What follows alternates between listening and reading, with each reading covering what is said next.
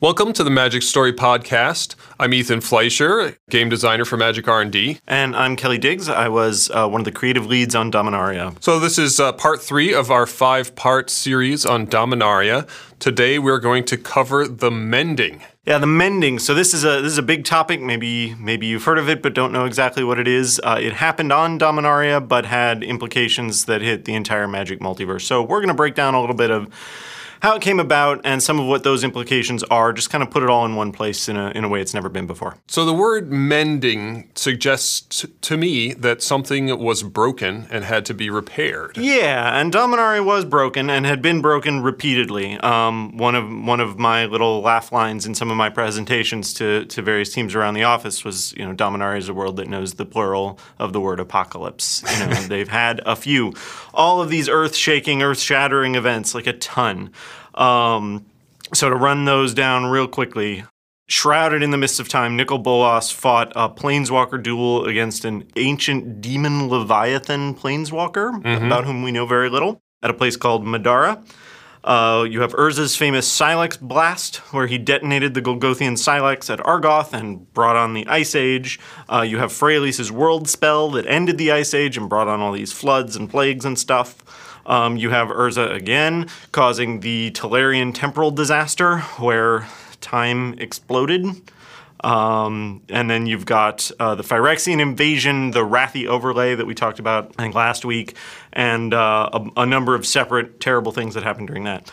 And then finally you have the rise and fall of the false god Corona, who was kind of an embodiment of Dominaria's mana. When she died, that's when things got really, really bad. And you have something called the Rift Era. So what was the Rift Era like? What sets did we see that in? Time Spiral is where we saw the most of that. It's the setting for the whole Time Spiral block. That's once things had gotten really bad. I would imagine it was a gradual process that, after Corona's death, things got worse and worse and worse and worse. Right, it was really bad. There was like salt flats where Benalia used to be and deserts everywhere and everyone had to wear gas masks. Yeah, and the goblins didn't have noses. People weeping black blood, all of that. I don't know what they were eating. Maybe like when chickens and cows came forward in time through the time rifts, they ate those. I'm not sure. But yeah, so it was a complete mess. We talked a little about this before as well.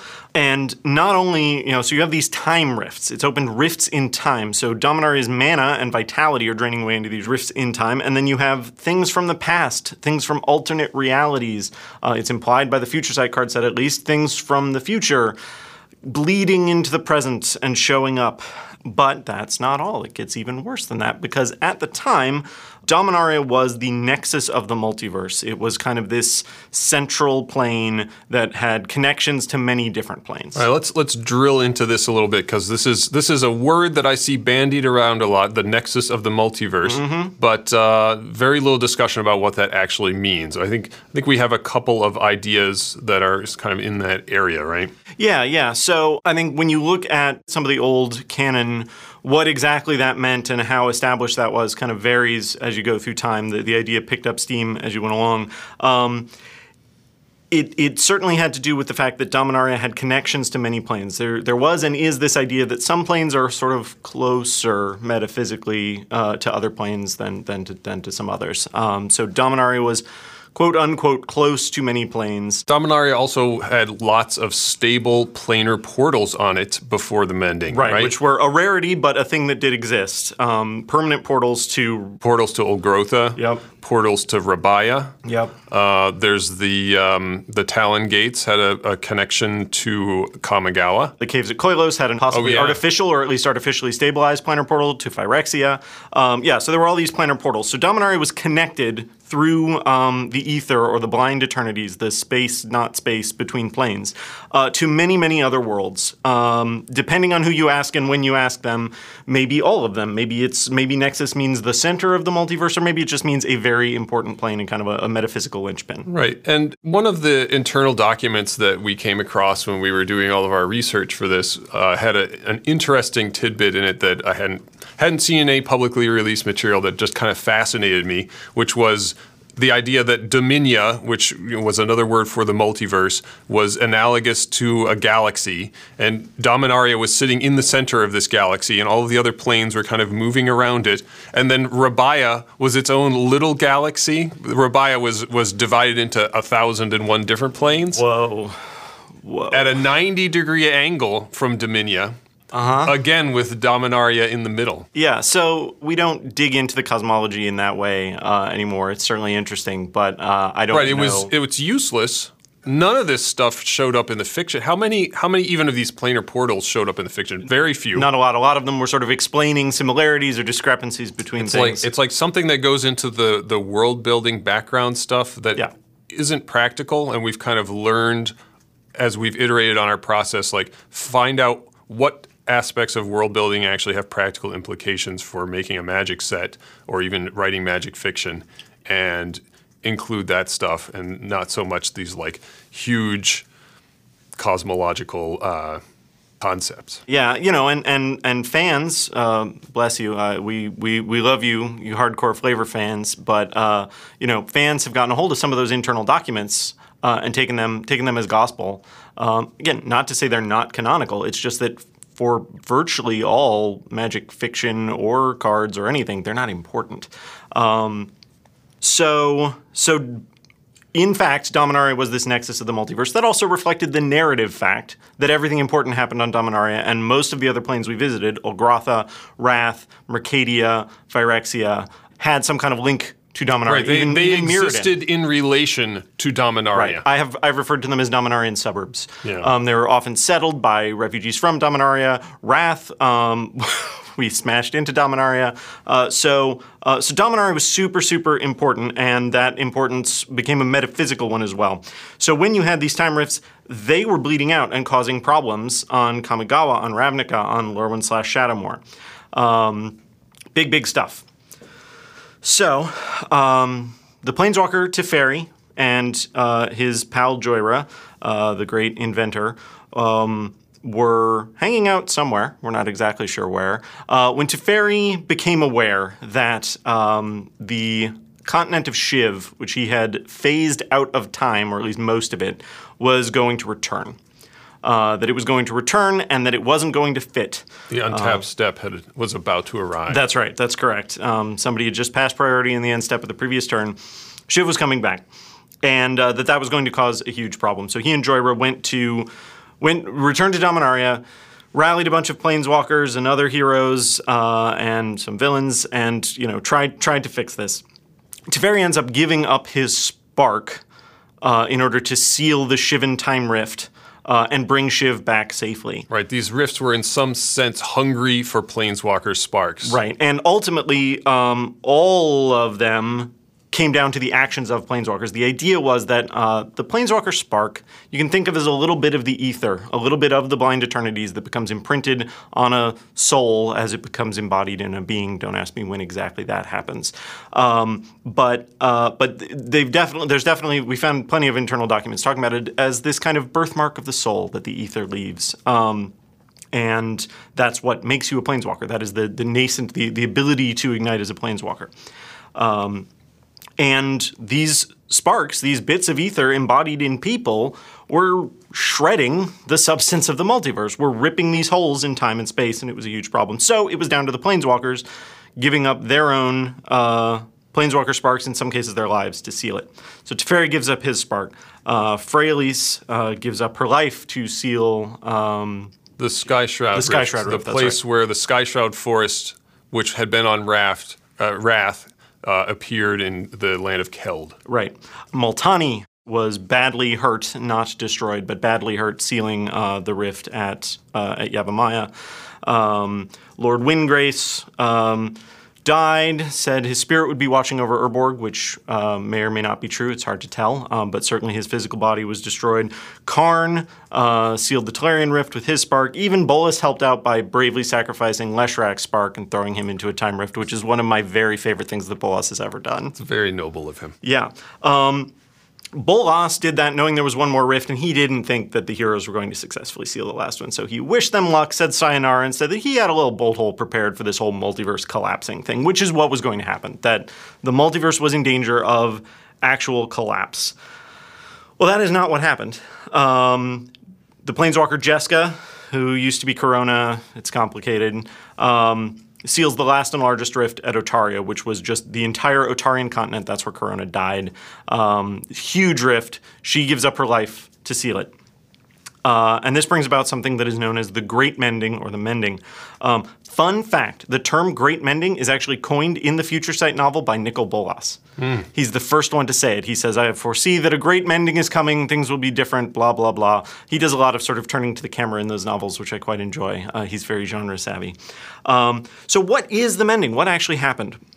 Well, the most obvious change is this change to the nature of the spark. That's the thing you always see people talking about when they talk about the Mending. Right, because that's very much reflected in the characters that we see in the storyline. Instead of having these extremely powerful planeswalkers who can shapeshift and are immortal and are limited only by their access to almost infinite amounts of mana, they become more or less ordinary, super powerful spellcasting wizards who happen to be able to transport themselves from plane to plane. That's right. So that's the most obvious effect, is that you go from these consciousnesses embedded in the fabric of space-time, building themselves a body out of sheer will, to human people, which has a lot of impact.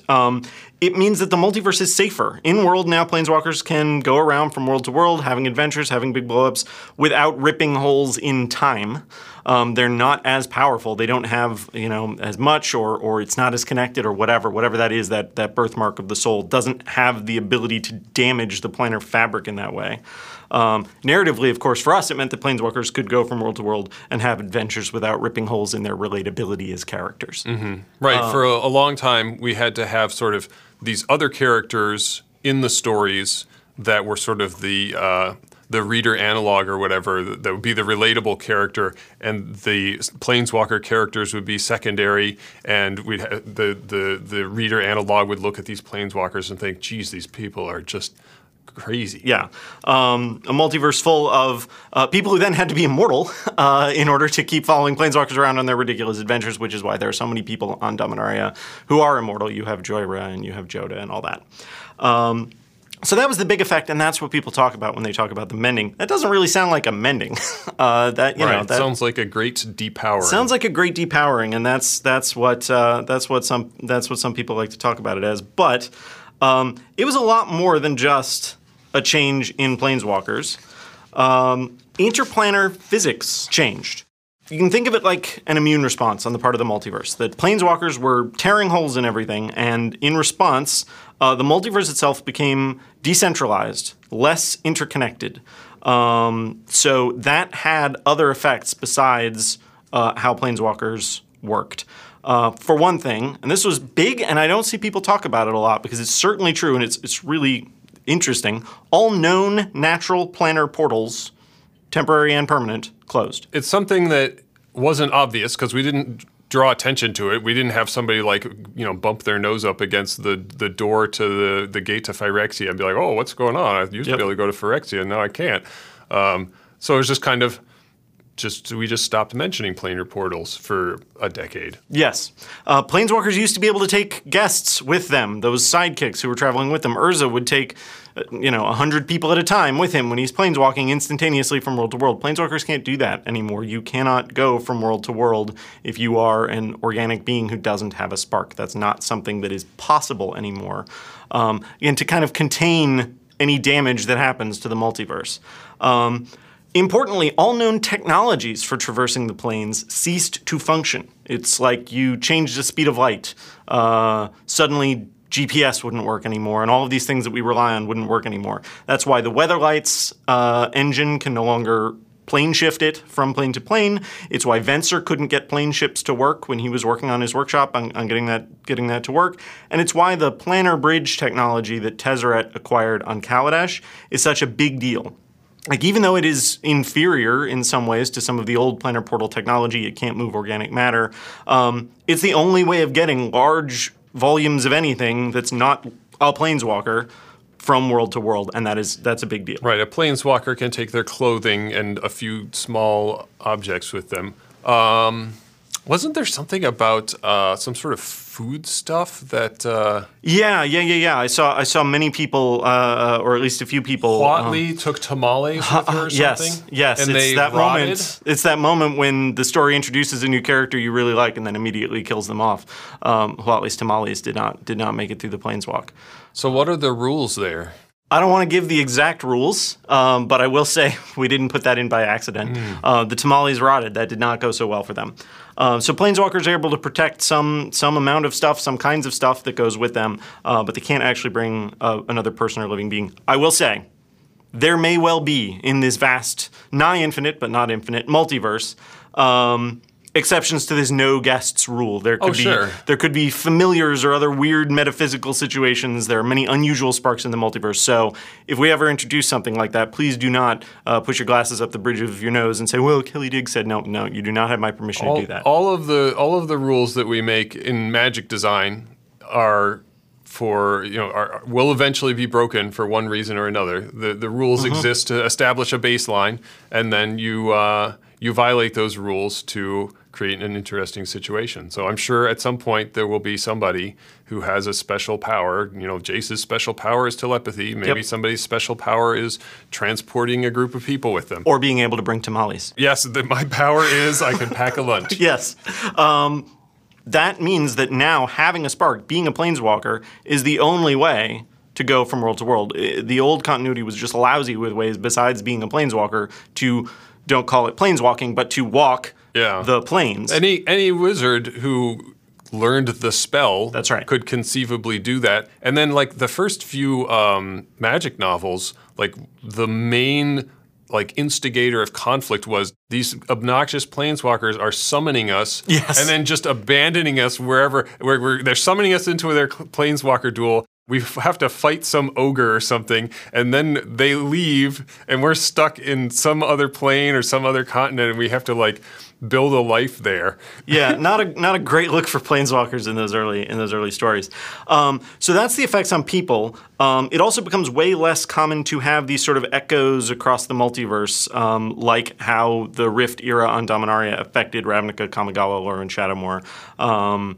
Or Bolas says something in the Time Spiral novel about some kind of link between Olgrotha and Kamigawa and the Talon Gates on Dominaria. Stuff like that tends not to happen anymore. Not saying it's impossible, but just the walls of the bubbles that keep planes in and ether out seem to be a little thicker. On the other hand, you also have the example of Kaladesh, where something seems to have changed around the time of the Mending.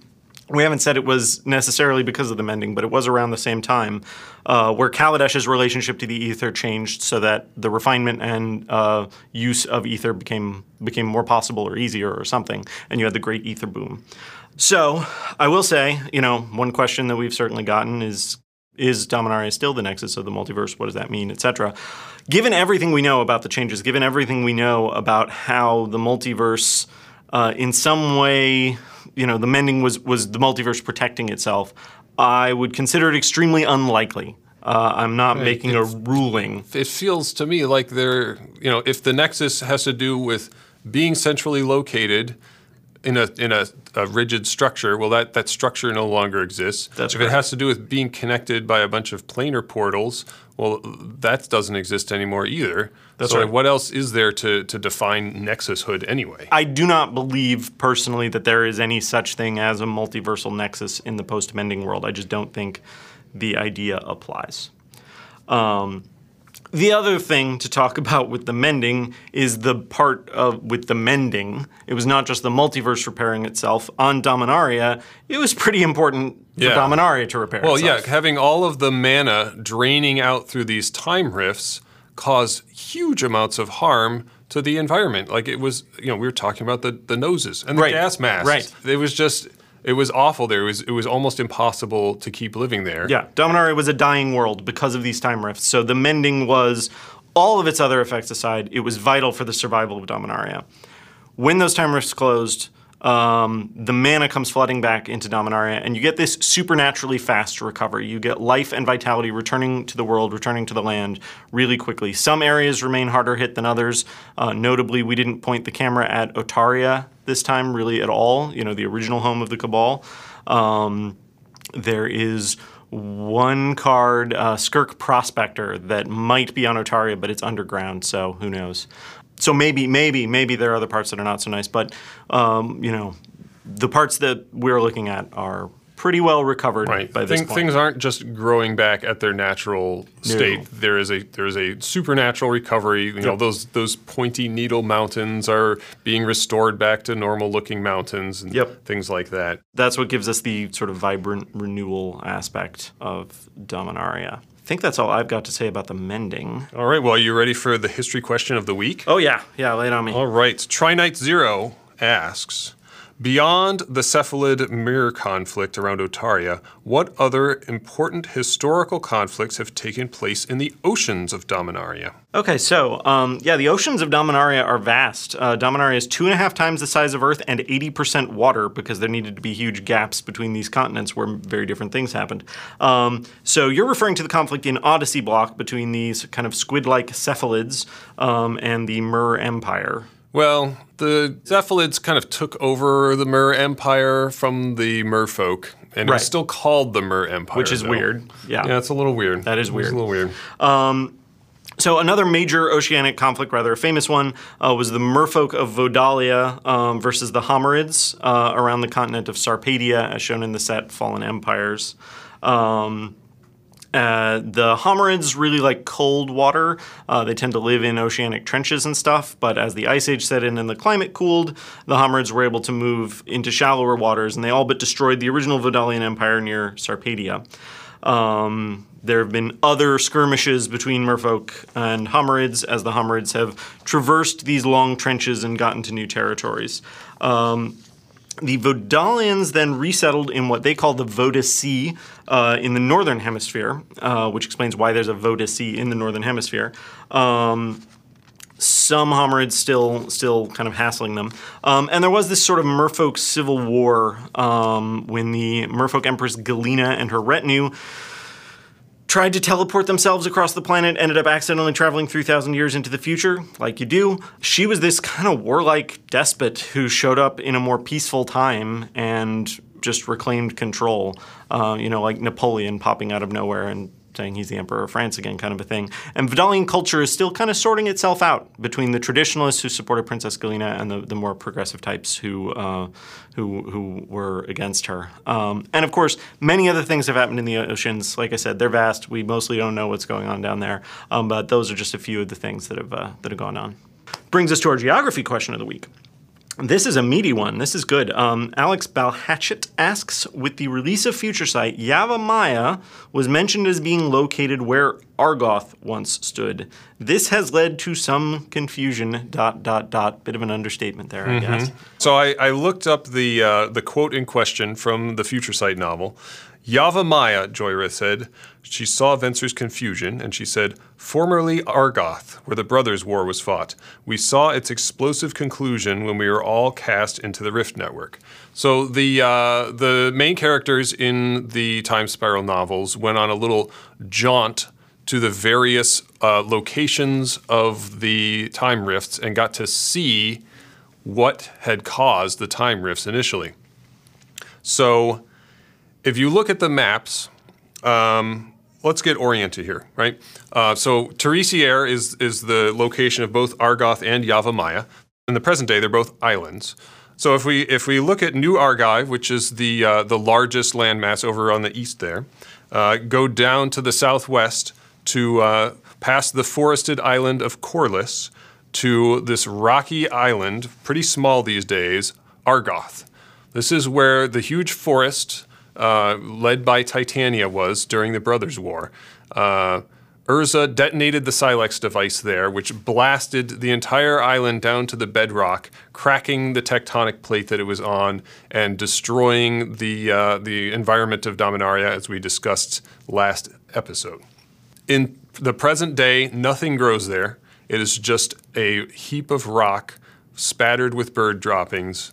Its only function is a resting place for migratory birds. Okay, I was just saying, if nothing lives there, then how are there bird droppings? But they're just passing through. They just pass through on their way from one continent to another while they're migrating to their breeding grounds. Sounds like a terrible place. So what's the Yavimaya connection? So Yavimaya is a heavily forested island to the southwest of New Argive, and it's extremely verdant to this day. Everything is great there.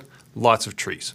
Plenty of birds also. Good for a forest. So I believe that Joyra was merely confused when she made this statement. All right. But clearly there is a connection between these two things, right? Because they saw with their eyes Urza detonating the Silex, but then they went to Yavimaya and repaired the time rift. So the time rift was there in Yavimaya. Yep. And Multani was there, and he was connected to the rift in some way.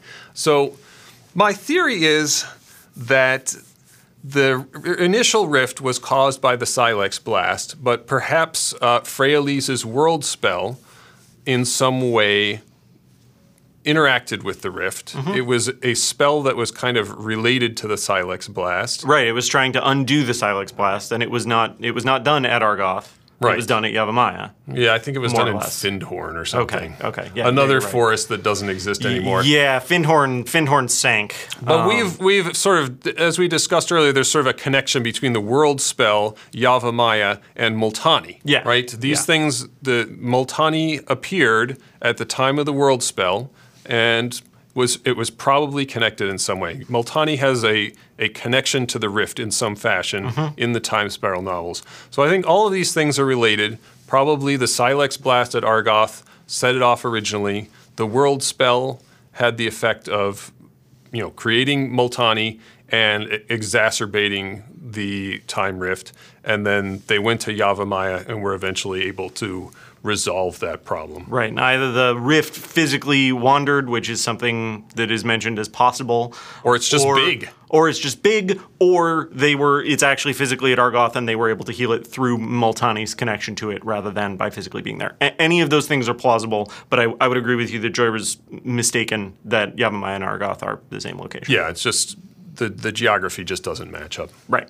Well, that's all we have time for this week. Tune in next week where we will talk about, what are we talking about next week? The Church of Sarah. The Church of Sarah. So thanks for listening. I'm Ethan Fleischer. I'm Kelly Diggs. See you next week.